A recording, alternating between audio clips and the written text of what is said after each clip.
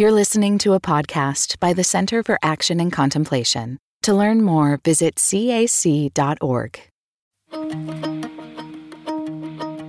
On today's episode of Another Name for Everything, we dive into the second theme, which is if God is Trinity and Jesus is the face of God, then it is a benevolent universe. God is not someone to be afraid of, but is the ground of being and on our side. One thing that I was not expecting in this conversation is the way that we also saw how this living tradition evolves. We begin to play with some of the language and ask, how can this shift to be a more incarnational sense of how we're becoming in relationship to the Trinity? There seems to be such a important part of Richard's legacy is his radical humility to be open to playing with some of these terms and saying, you know what, I hadn't thought about that. Like maybe we should think about how ground of being and ground of becoming work together. I find that so awe-inspiring and like such a legacy for us to live into. That level of humility that's open to change all the time. Yeah. Someone who's basically is the one who has curated these 7 themes of the alternative orthodoxy and is also open to the way that they need to evolve and grow so they be more true to the reality of our experience. Yeah. I really loved in this conversation how we moved Trinity from being a concept of this self-enclosed community to this dynamic, creative principle at work in evolution and in our lives and onwardly outgoing, constantly manifesting. I mean, I didn't grow up with that Trinity, No, did me you? neither. No, Yeah. Much more static. Yeah. And I also enjoyed how strangely you and I both had a bathtub story to help bring this theme to life. That was not planned, but it did happen. We both had bathtub stories, which you will get to hear shortly, as we now turn to episode 3, the second theme of the alternative orthodoxy.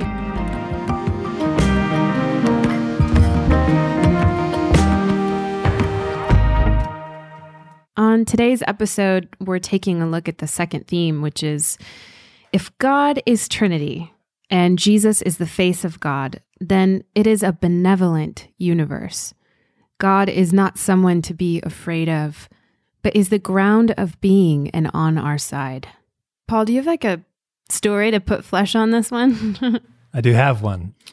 So the one that came to mind for me was, it was post-college. I was in heavy deconstruction of my faith, trying to figure out what I believed. And I was actively trying to leave the church. Like I just felt like I needed space. Wanted to make the case. Huh? Yeah, exactly. Mm-hmm. And I was working in a group home with young adults with developmental disabilities. And it was my first day in the job, had gone through all the training. And my job that morning was to bathe a young man named Kevin, who was known and prone to have violent outbursts.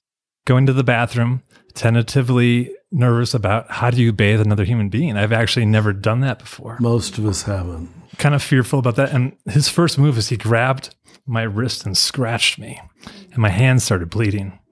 And so bandaged myself up. And I just sat there and I said, I can't do this.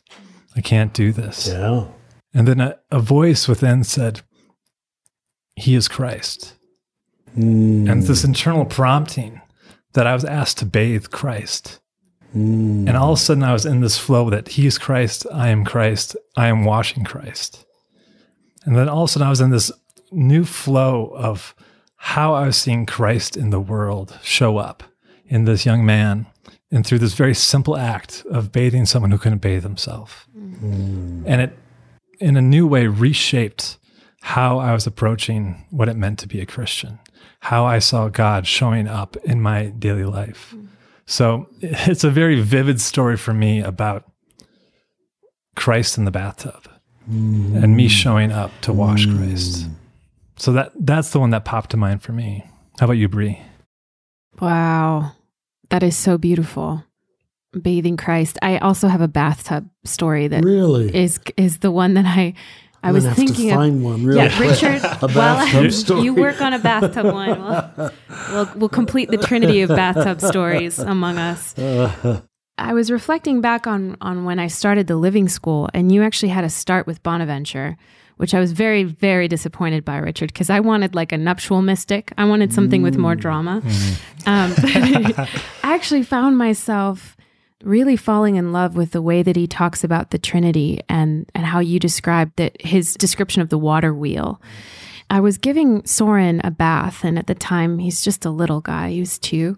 He was in the bath, and as most parents of toddlers know, you don't do anything once. It's all repetitive. All play is again, again.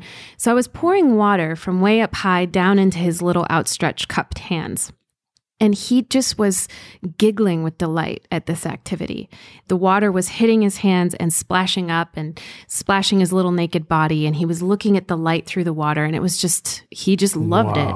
So he's, again, mama, again, mama. And the first several times I wasn't even there. I was just somewhere in my head. I was somewhere else. By the third or fourth time, I was enraptured by this act and by his wonder. And his wonder opened up my wonder at water and the cyclical nature of water. And because I had been immersed in Bonaventure, thank you, Richard, I was drawn into this kind of mystical experience of seeing this water that I'm baptizing my 2-year-old with is the steam off of animals' backs. It's the steam from breath of human beings. It's snowflakes, it's rivers, it's oceans. And all of a sudden it was like the great history of time and this little trickle of water coming down on my son. And it brought me into such a depth of flow and presence and love and wonder that I don't even know how many agains we went through. I know that the water was cold by the time I pulled him out because it was this radical opening, like almost like the veil parted. And there it was. There was the Trinity. There was this life cycle, unending flow. And I was a part of it. You probably don't remember this. That was our first interaction. You were a Living School student and you emailed me about that experience. You're kidding. And I remember, again, that I showed Richard the email saying, Living School is brand new. I was like, look at one of our students. Look at what's happening. And here I don't remember that. Forgive me. Oh no! Oh, how neat! I didn't remember that I emailed it, but it was a profound experience. Oh. So, by the way, thanks for starting with Bonaventure. They don't do that anymore, do they? Start with Bonaventure early in the first year. Yeah, it's early. Yeah. Okay. So I guess I don't have a bathtub story I can think of, and mine is going to sound so canned, priestly. This year now, I will have been a priest 50 years. And to celebrate Mass so often over the years, even though I don't do it every day like most diocesan priests do, I don't know how you keep doing it fresh and present. You have to put on those vestments and go through the rote words in many cases. And that must have begun to happen 20 years ago or so. And I realized the only way I could celebrate Mass with sincerity and reverence was to really believe that all those bored-looking faces out in front of me were the body of Christ. Even if they didn't believe it, I was going to believe it for them. And I've done that as recently as, I think, the day before yesterday. I just have to do it regularly. Or what I slide into, I'm ashamed to say, is a kind of careless cynicism. Oh, all these dang people are just going through the motions. And it appears that many of them are. They're coming up the aisle to go to communion, nudging one another. The teenage girls are giggling. The teenage boys are looking at the teenage girls. It's like, how are these the body of Christ? But when I can choose, no, this is objective truth. It has nothing to do with that even they subjectively are appreciating it in this moment. The Mass is always wonderful, always. But it demands a change of foundational perspective from my side. It's interesting that all three of us brought up the idea of flow or exchange. Yes. And I'm thinking as we dive into this theme and the Trinity, Richard, how do you see the Trinity participating in flow and evolution? What Trinitarian flow allows and makes happen is that there's no dead ends. although it might look like it in the short order. You step back from it and wait till April, you know what I mean? Or so, step back from it, the tragic situation, and realize it raised two people to immense maturity. Nothing seems to completely die. I mean, please don't think this is any way validating, but things as horrible as the Holocaust and Eddie Hillesum and Anne Frank and Simone Weil rise out of that. There's some kind of persistent flow that will not be stopped. It will not be stopped. And then when you take that the universe itself is still expanding and expanding at a faster pace of even more creativity and more creativity, it receives a universal metaphor. So I guess that'd be, and once you choose to see that, you can see it. It's even in very dark situations. And I admit it's not easy very often. I feel like many of us grew up with the notion of the Trinity as this self-enclosed community, you know? And I think you quote her work. Is it Catherine Lacugna's work? Yes, on God? Is it God for Us? God for Us. In which she opens up this vision, and you open up this vision for us too, Richard, of that not being an enclosed community, but a participatory, in time, through time, incarnating, manifesting, creating. It puts it almost in a dynamic lens that we're in the midst of it too, that we're in that community with the Trinity. That's right. Mm-hmm. And that's such a big shift. I remember in the Living School being blown away by this transition from it just being an enclosed community of like, okay, God, Father, Father, Son, Holy Ghost, they're just up there having a party and then that's it, to actually bringing it into a wheel of motion through time that we're a part of. It does give us that resilient hope that you're speaking of, that the story isn't over. It's still, the Trinity is still unfolding, manifesting. You have to have a way to take any notion of a singular God that assures that singular God is love. Otherwise, the whole thing is built on a wobbly foundation. How do we not know if God is not whimsical, doesn't change God's mind, doesn't get pissed off, forgive me? And Trinity achieves that. You know, there's a fancy phrase, the great discovery, Karl Rahner makes much of it, a number of Trinitarian theologians, summarized in just a couple sentences. The great revelation is the Deus ad intra, God in the interior shape of God, which is what you're talking about, is the Deus ad extra. The Deus ad intra is the Deus ad extra. That this pattern is the pattern of everything.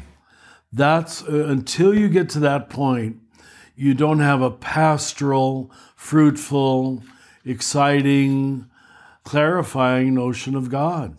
But now we've got a God who is assured of being love. He isn't a God who changes his mind and one day is loving and the next day hates the Egyptians, which we were allowed to think for a while. We've said before how every metaphor limps, but when it comes to metaphors for the Trinity, we often give metaphors that not only limped, but just were kind of completely static. Like I think of like the clover or like an apple as being some of these descriptions I was taught as Trinity. Oh, yeah. And they were just kind of stuck. The apple? It was so simplistic. It was like the core, the meat, and then the peel or the skin of the apple. But again, there was static. Good word. Yeah. It just doesn't have that same vibrancy that is needed to understand how we actually would participate in the Trinity. Yeah. You have to have dynamic language and metaphors of flow, a differentiation inside of deep connection. Yeah. Well, you both are good students, good graduates of the Living School. You got it. But that we're coming back around to this recognition that without the foundation of an evolutionary worldview of the cosmos, of creation, we do tend to orient more towards static statements. Yep. And so I wonder, and this is more out of curiosity, is, you know how we refer to God as the ground of being, and I know that Eckhart talks about that a lot, but is it inaccurate to say the ground of becoming if we're trying to embrace a more dynamic principle, evolutionary principle? And here's why. Maybe let me flesh this out. I think a lot about how the perfectionism that many of us experienced in Christianity, that we had to be perfect, that we had to almost eschew our humanity, it had a lot of the foundations of that was in a static state. You're good or bad. You made a mistake, you are condemned. But when we think about it in principles of becoming, in an evolutionary worldview, we're all in process and we're all in that growth principle that we talked about in the last episode. When I think about God as the ground of becoming, it's that loving inclusion of my imperfection that I feel permission for the first time. As if I'm in relationship with that kind of God, then it's okay for me to not be fully arrived. It's okay for me to make mistakes. I can forgive myself and others. So does ground of becoming work to talk about God? I think it works very well. And let's just build on what we said a moment ago. The Deus ad intra is Deus ad extra. The inner workings of God are the outer shape of the universe. Let's say the ground of being is the ground of becoming. Yeah. That's nice. Yeah, it is nice. It works. Because we didn't think evolutionarily, we never came up with that. Someone must have already said that, I'm sure. But it works. I'm going to have to try it in the Living School. And I think, and Teilhard does talk about the kind of evolutionary view, but what is beautiful to me about the way you said that ground of being is the ground of becoming is becoming. That then is a benevolent universe. Yeah. It makes it benevolent. Everything can be healed and grow and it's change. Not over. Yeah. Nothing is over. And, I've been spending some time lately reading Brene Brown's work, and she's, I don't know if you're familiar with her work. Yes. She's so popular, and I've been fascinated by the distinction she makes between shame and guilt. And she says shame is when we take on the full identity of I am a mistake, I am a failure. She says guilt is when we say, I made a mistake. I need to make that right. That same distinction seems to be part of what we're looking at here, because if we are in the ground of being, the ground of becoming, then I can see those mistakes and flaws in myself as growth opportunities, not identities to get hooked by. Thank God. Yes. Well said. Thank you. Yeah. So thinking about that, being is the ground of becoming, there's a lot of us who carry wounds from the image of God that we had, where it was a sense of God in control of everything. Every corner is kind of rounded or pre-planned, versus a God that's participating with us.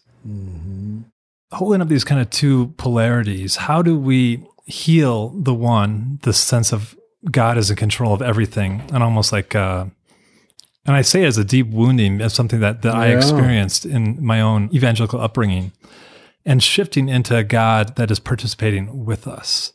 Yeah. How do you recommend someone learn to lean into that participation with God in the flow of Trinity versus this almighty from top down, not from within? Well, let me say, first of all, that it does need to be healed, because you stay with the God who is almighty. You have just created 15 major theological problems for everybody, or they go into denial. Religion is a language of pretend, but not a language that has anything to do with the real world or my real life. So it has to be healed. I'm not saying that our ancestors who probably died with that notion of God weren't beloved of God, but we made the journey very hard for them because it was all static, quantifiable, countable, measurable, retributive, enforceable. that's a cage you just can't get out of. So once you move from that economy, which is an economy of meritocracy, as we call it, to what I believe is the true understanding of the gospel, you stop counting, and you have time when you stop counting to recognize the flow, the participation, the uplift, the waves of grace that are continue to flow through you, toward you, even on your bad days. But as long as you measure and count, it stops the flow. It really does, because you have a quick certitude about whether she deserves, whether I deserve, whether she's right, whether I'm right. You stop this closed down counting and measuring. What happens is your quality of perception gets much more subtle. And while you're driving down the street, you can say, what is this vivifying? I want to deny it. I want to say it's not there, but it is there. There's a part of me wants to appreciate, that wants to forgive, that wants to start again, that wants to love, that wants to understand. All of those are broadening of a static universe. A static doesn't allow any of those that I just listed. Doesn't allow you to understand, to forgive. It just, I got my conclusions, 2 + 2 = 4. I know, and it's over. You're a bad person. But Trinitarian flow is movement, movement, movement. Let go of that narrative. Let go of that certitude, even toward yourself. And we all have stories by which we've created our own narrative, as Brene Brown says, to shame ourselves or hate ourselves. And if you have a narrative toward yourself, you're going to have it toward everybody else. That she doesn't deserve, he doesn't deserve, because he did this. Without forgiveness, the universe is going to freeze into another glacial period, I think. Well, I think what you're saying is bringing me into this awareness of the critical element of relationality to love, that love is relationship, that love is a verb, it's acted on. And I know Beatrice Brutto has an expression where she says, where she's talking about the Trinity in God's Ecstasy, her book on the Trinity, and she says, God is Godding, and we are Godding with God. And the role of relationship and community to mirror back those stories, like you were saying, and then to liberate each other from them is so important, because we almost don't realize how stuck and static we get ourselves with our stories. And I recently had an experience where I had this deep reckoning with a significant mistake that I had made, a very, very costly mistake. And I went into a full-on shame spiral. I mean, I was just like, I am a terrible person, like on and on, days on end in sweatpants and destruction. I had a conversation with my spiritual director. Her name's Carla. Hey, Carla. I was talking to her and she looked at me and she said, you know what, Bree? I forgive you. I forgive you. So if I can. Yes. It's doable.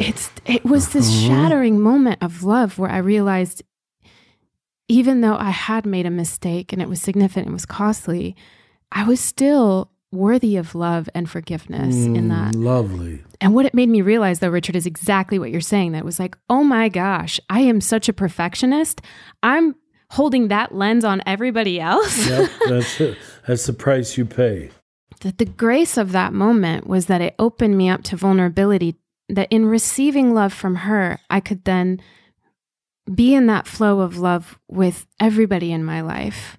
And it just, I don't know, it was a very transformative experience, but well put. Thinking about that as the role of the Trinity is helping us remember that we can't do any of this outside of community and relationship. There's no flow of love without relationship. It seems obvious to say, but it's the training ground. You will get no training or no practice if you isolate yourself. Right. Yeah. You know, I've been having this past year I had these 2 recurring dreams. One of the recurring dreams, it was like in grayscale, like black and white. And it was everything was very predictable and static. And the other recurring dream was bright colors. There was no sense of where the exterior began and where the interior began, of buildings, of how people participated. It's funny you mentioned your spiritual director. The day before I was supposed to meet with my spiritual director, these 2 dreams converged into one dream. And when I was talking to my spiritual director, she was saying, we named one the insurance template and one the vivid template. And so to hear you talk about vivifying just really resonates for me, because one is the known that feels safe. And I think a lot of that has to do with my own sense of some of those woundings and some of the vapor trails of those woundings, how they still inform me internally. Vapor trail, that's a good metaphor. And then this other vivid template that is I'm being drawn into the wildness of God. And how do I hold these two? One that kept me safe and served me for a period of my life. Yeah, it did. And I can bless that and thank it. But it is no longer of use for me for deepening into how I'm supposed to participate in the flow.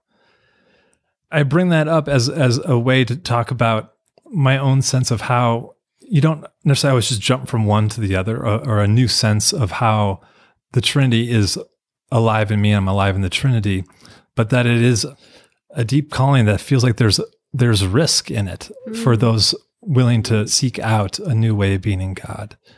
Could you speak to that, Richard? Does that resonate for you, or am I off my rocker again, back in the bathtub? Well, when you use the word risk, I couldn't help but think, if you get in the flow, that means the flow is going to move you from here to there, over which you will have little control. Yeah. So it is a risk. We don't like a dynamic God.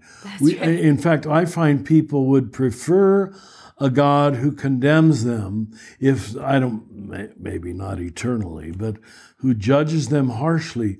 It's been proven, at least in the past, people appreciate fire and brimstone sermons because they at least know what they should feel guilty about.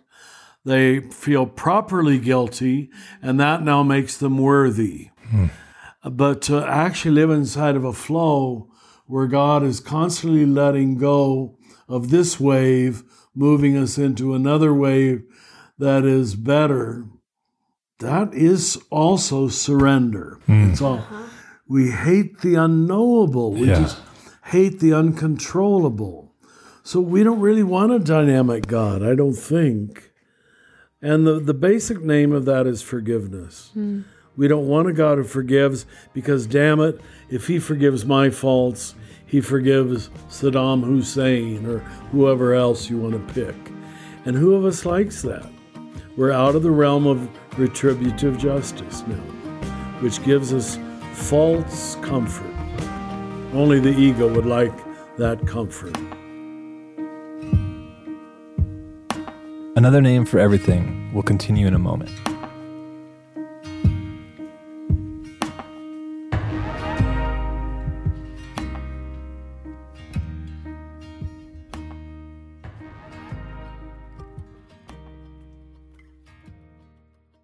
Is there life after doom? Explore the complexity of hope and grief at our upcoming event, Courage and Resilience, an online gathering with Brian McLaren. Unpack themes from Brian McLaren's new book, Life After Doom. Discover how to find courage, even when everything may feel hopeless.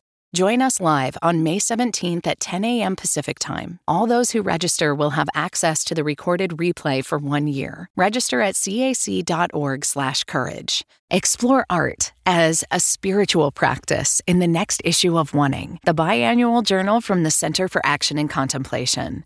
Oneing, Art and Spirituality, features images and reflections from leading actors and musicians, including Scott Avett, Josh Radnor, Lourdes Bernard, and more. Get your copy today at cac.org/oneingart. That's cac.org/oneingart. Have you taken an online course with the Center for Action and Contemplation? Explore the intersection of ancient wisdom and Jesus' teachings in The Divine Exchange, an online course featuring Cynthia Bourgeau. Fully embrace divine interaction each day, starting June 16th. Register today at cac.org/online-ed. That's cac.org/ONLINE-ED. I know I bring this up a lot, Richard. I'm sorry that I do, but for me, it's this image of creativity. Of course, if God is creator, if Trinity is in this creative process of manifesting, the invitation for us is to join in that process. And it is a risk. It's not knowing. It's that self-emptying love in the creative act that is the growing edge of our lives, of our love, of our work together, but it isn't comfortable. That's the thing. It's uncomfortable. And so I'm thinking of Barbara Holmes because she has a way of describing contemplation in a Trinitarian kind of way, where she says the work of contemplation is, in her words, entry, engagement, and effect. And I'm going to read some of her work here from Joy Unspeakable. She says, entry denotes a shift from the everyday world to the liminal space that worship creates. Engagement refers to the willingness to involve body and spirit in the encounter with the holy. It is upon this ground of covenantal reciprocity that relationship becomes paramount, like we were talking about a minute ago. Effect is often specific to the participating person or community. Those caught up in this intimacy with God explain that their experience expands their knowledge, awakens a palpable and actionable love, and is either a profoundly restorative resting in divine presence or a fire shut up in the bones that inspires action. Isn't that marvelous? It sure is. You have to read it twice. Oh, yeah. Don't you? At least, yeah. What I love about that idea, though, of contemplation and is entry, engagement, and effect is that it moves us into that Trinitarian life cycle in how we think about contemplation, because it's not just about the inner, like you were saying, just like the Trinity isn't just God within, but it's what happens in that flow of the inner, the connection that happens in engagement that results in some creative outcome and effect. I don't know, that helps me think in a Trinitarian lens toward practice, if that makes sense. Yeah, you can't sit still with the inner action, the inner aliveness. It's still happening. It's still happening. It's happening while I sleep. It's happening even when I'm unaware. Would you say, Richard, that if we understand that, or if we try to live into how she's describing contemplation as that flow, are we also the face of God then in this principle? Or do we have an opportunity to at least manifest that more? I think that's the final effect. Well, maybe not the final, but it's the goal. You know, we used to say sacramenta pro popolo. The sacraments are not end in themselves. They're for the sake of the people. They're for the sake of a transformative effect in human beings. And if we just had obeyed that, at least in the Catholic Church, is this redoing Mass every day or a confirmation every year changing anybody? The preoccupation became doing the ritual right, validly, licitly, correctly, with the bishop wearing the right outfit. You know, it's just, we lost the whole point. That it has to be becoming face, becoming a person, becoming a human being, becoming a relationship. What's that book of C.S. Lewis that I used to quote so much? When something has faces? Until We Have Faces? Until We Have Faces, yeah. I always just loved the title. Until we have. And I've often thought the incarnation was able to happen 2,000 years ago, the personal incarnation, because humanity was beginning to have face, which is capable of interface. And until you have the capacity for subject to subject relationship, you don't have full encounter. Now, God loved everybody before that, but they couldn't enjoy, in general, the full fruits of that. Whereas you and I are given the grace, the freedom to enjoy a face-to-face encounter, as it were. Which speaks to the vulnerability of God, right? Like how could God not be vulnerable if this is not the way we are in relationship? Mm-hmm. Oh, you two get it. I'm so glad you're my inquisitors, my questioners. Thank you. I read this interview with Wendell Berry recently where he's talking about there's a lot of fear about artificial intelligence replacing human work. And he said that one of the things that artificial intelligence can't do is they can't do work with love.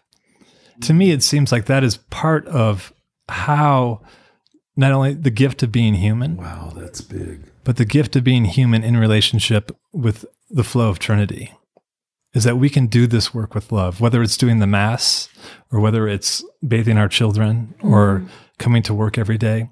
When we add or show up with love, we have that potentiality to reveal the face of God to one another and be that gateway. And I'm just wondering if you could reflect on that, on the doing work with love. I'm going to quote that. Who said that? Wendell Berry.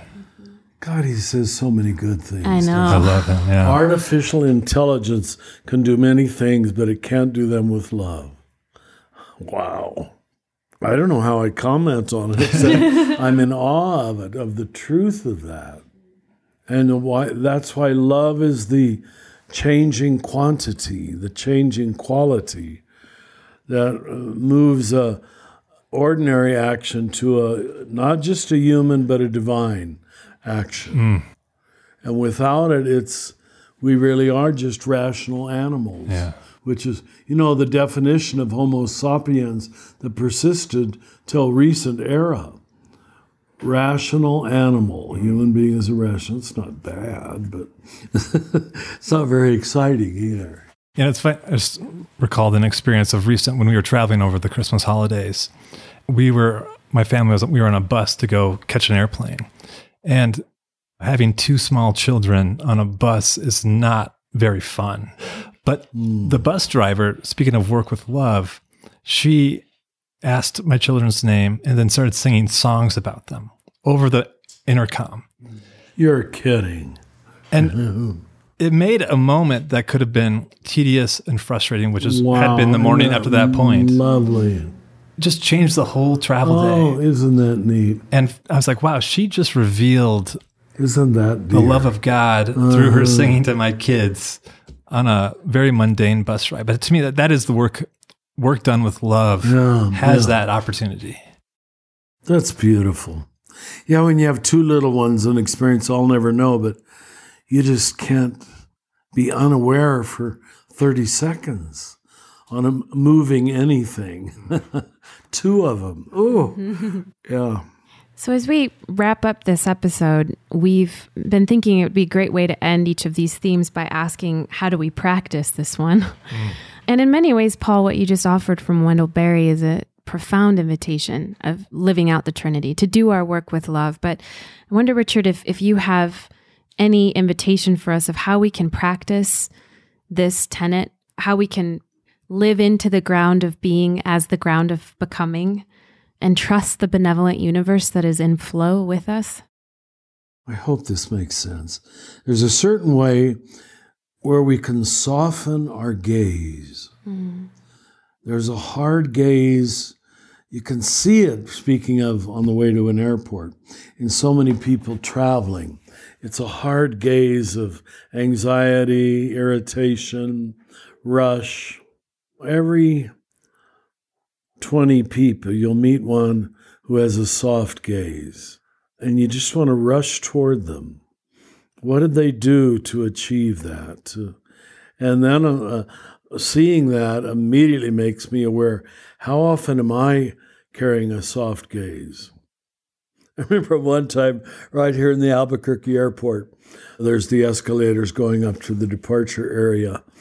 I'm late for a plane, and I rush right ahead of somebody. It really was rude once I got on, and I turned around to apologize. And it was one of the students in the living school. And you could tell awesome. They were rather shocked. Well, this is Richard.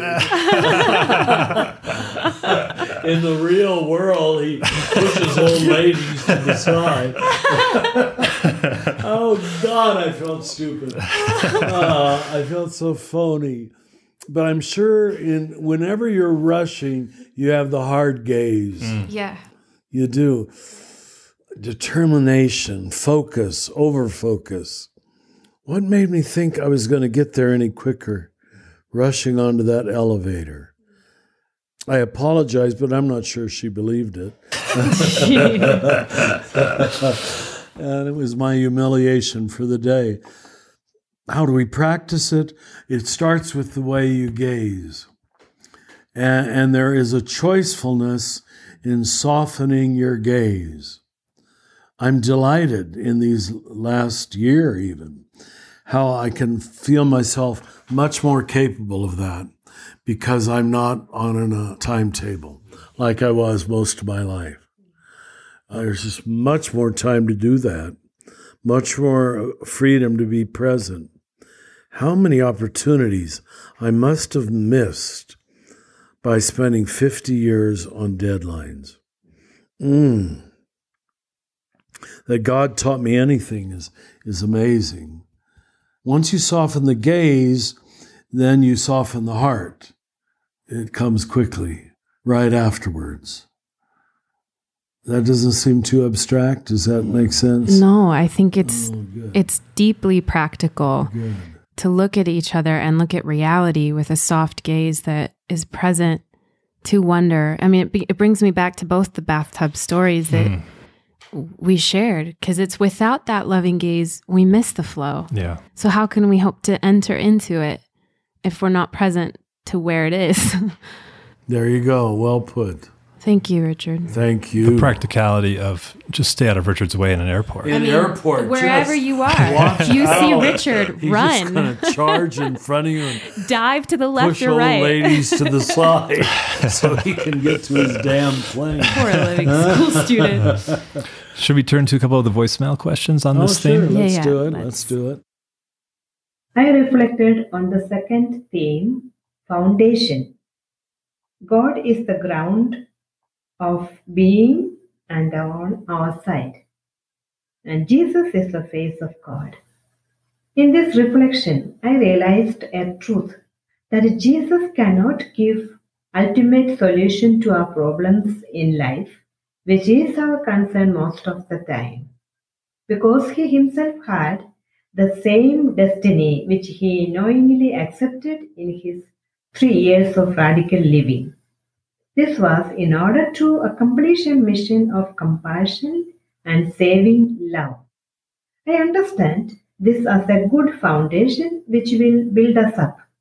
But to follow him, it requires a change in one's own heart and not expecting a change outside there.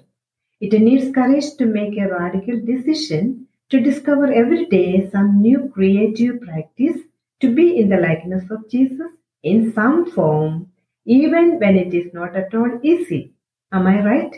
In fact, I am trying to practice it this way with many failures. My question is, how can I sustain such awareness and practices? What I heard her saying was she's realizing that this foundation is an invitation to practice daily the creative flow, an opportunity to live as Jesus did daily. But she says, I'm trying to practice this with many failures. She says, how do we sustain such a practice?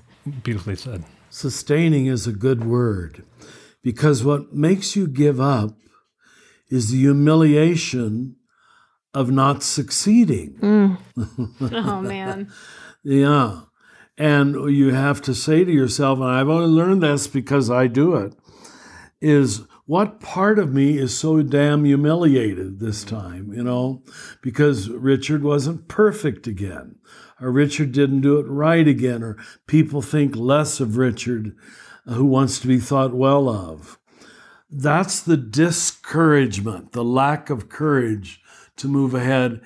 Now, once you are too humble to be humiliated, if I could just put it in the way James Finley would probably put it, you don't get discouraged, because Or now I'll call Anthony DeMello.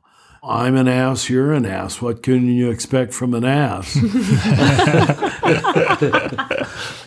Once you live in your properly humbled state, and in this case, humbled is not a put down. Mm-hmm. It's not a lack of dignity.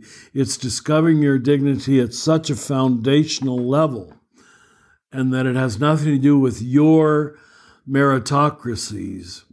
Your practice is to not let your failure humiliate you. And to the degree your failures humiliate you, to that degree you're still trapped in ego. Mm-hmm. To that degree you're still narcissistic. Mm-hmm. And believe me, that is still totally true for me at my age. I don't know that it ever changes. Who of us likes to fail in our own eyes or other people's eyes? But you can get a little better at it. At least it seems to me you can, a little. It seems like that also gets at the kenotic principle, the self-emptying principle that we talk a lot about in that wheel of love emptying itself, which is that we are in that humiliation, we are emptied of ourselves that get in the way of love in a way, if that makes sense. But I'm experiencing this so deeply lately, just kind of facing some mistakes and recognizing that the opportunity to soften into that and see my own imperfection is the turn of love within myself, so that then I can look at others with that kind of absolute accepting love. Mm-hmm. So I do see what you're saying, Richard. It's an invitation to see failure differently, which is why I think one of your tenets is that is the path. Falling upward, you got it. Yeah. Well, it's Jesus' path. And it speaks to what you were saying earlier about your experience with your spiritual director of learning to have to forgive ourselves for the ways we can't sustain it on our own. Yeah. And so that willingness to forgive and try again. You make yourself incapable of grace. You don't want grace. Mm-hmm. You want to pull it off by yourself. Last question. Hello, my name is John Glinsman, and I'm a current student in the Living School. And my question is about core principle number 2. For me, this question is a practical question. It comes out of my lived experience. And what I'm wondering about is, as we look at the future of Christianity and these 7 core values and how these would interface with the global era that we live in, I am wondering about countries like Sweden, where I used to live, which is one of the most secular countries in the world. And words like Christ, even universal Christ, and Jesus are not words that are typically received well, and that typically probably do not lead to a further place of conversation. And so what my question is without that specific Christian framework, what are the ways to inspire hope that truly is universal, that is not referenced around Christianity or Trinity? This is largely true of the United States, or maybe I should say increasingly true. It's what we call secularism. That the sacred, if it points to true transcendence, is an embarrassment. It's almost not allowed. The trouble is, if you water down the notion of sacred, and it doesn't point to true holy, holy, holy, beyond, beyond, beyond, big, big, big, it doesn't work its magic, if I can say it that way. That's dangerous, but you have to start there. And we struggle with this here at the Living School, as you've probably sensed. We want to use a universal language. I ran into Margaret Wheatley last month, the wonderful woman who develops leaders. And she told me the book she's writing right now is on sacred words. And she promised that she would send it to me as soon as she finishes it. She says once she tries to make the case, I can't wait to hear her case, that once a culture stops using authentically sacred words, like Jesus, like Trinity, that leave us out of control, out of understanding, that it's very soon that a whole culture becomes secular. You have to have sacred words to retain a sense of the sacred. So all I'm saying is don't accommodate so much or don't be so eager to please that you lose your own sense of the sacred. And that's what's happened in a lot of Western Europe and is now accelerating here at a very quick pace. Now that's furthered, in my opinion, rather cheap way, God language, Jesus language is thrown around in America. Yeah, just the people who use it so glibly and as ammunition and as certitude. So I'm afraid we're driving people in this direction. I can understand your question. We're being driven away from sacred words because people use sacred words in such an unsacred way, without due respect. You've got to almost meet an authentic believer. Like when Barbara Holmes, in several conversations I had with her, when she speaks of God, you wouldn't think of dismissing it. You know, it comes from an authentic place. And anybody who's suffered seems to have a greater ability to use sacred words. Forgive me, this is unkind, but rich white people who've never failed at anything, when they use God language, it just is no longer credible. It's no longer believable. And maybe that's what you're facing. And, I mean, I have nothing against Sweden. Paul, right here, looking at me. With my Swedish face. Is Swedish. But it is a very white country, huh? Highly comfortable, successful country. It doesn't make them bad people. There's a whole bunch of things about the gospel that are going to be very hard for them to know. Devotion, that you talked about, Bree. Devotion won't come easily. I hope that speaks some or sheds some little light on the question, but in principle, I agree with what you said. The whole school tries to do that. But I'm always warning the school against, don't go too far, or you become that. It worries me sometimes that a lot of our people, I never hear them pray in the second person to God. They pray in the third person about God. That's one of the first steps away from subject to subject interface. So thanks, and may what I have said contribute to your compassion and understanding, not discourage it. Beautiful. Thanks, you, Richard. You're welcome. Okay. Those damn Swedes. Those Swedes. Swedes. They're getting away.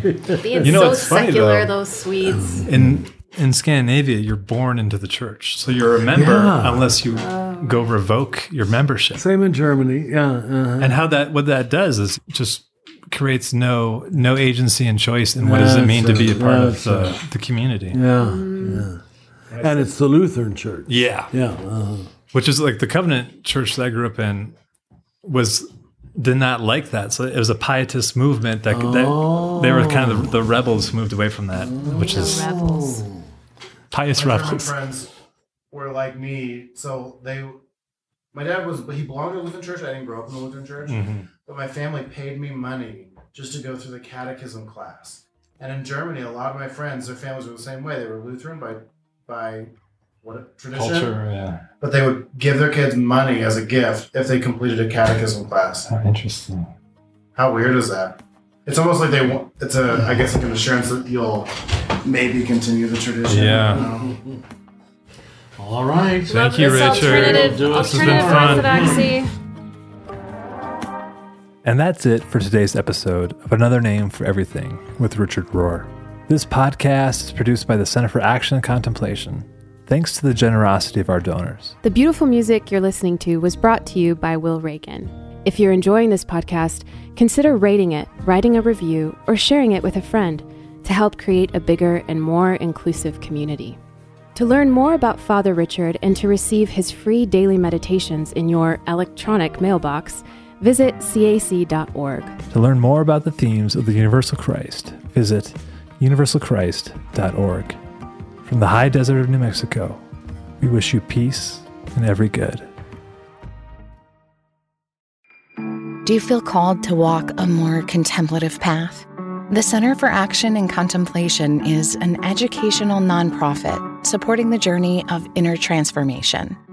Our programs and resources will help grow your consciousness, deepen your prayer practice, and strengthen your compassionate engagement with the world. Learn more about our resources, such as publications, podcasts, email series, and events at www.cac.org.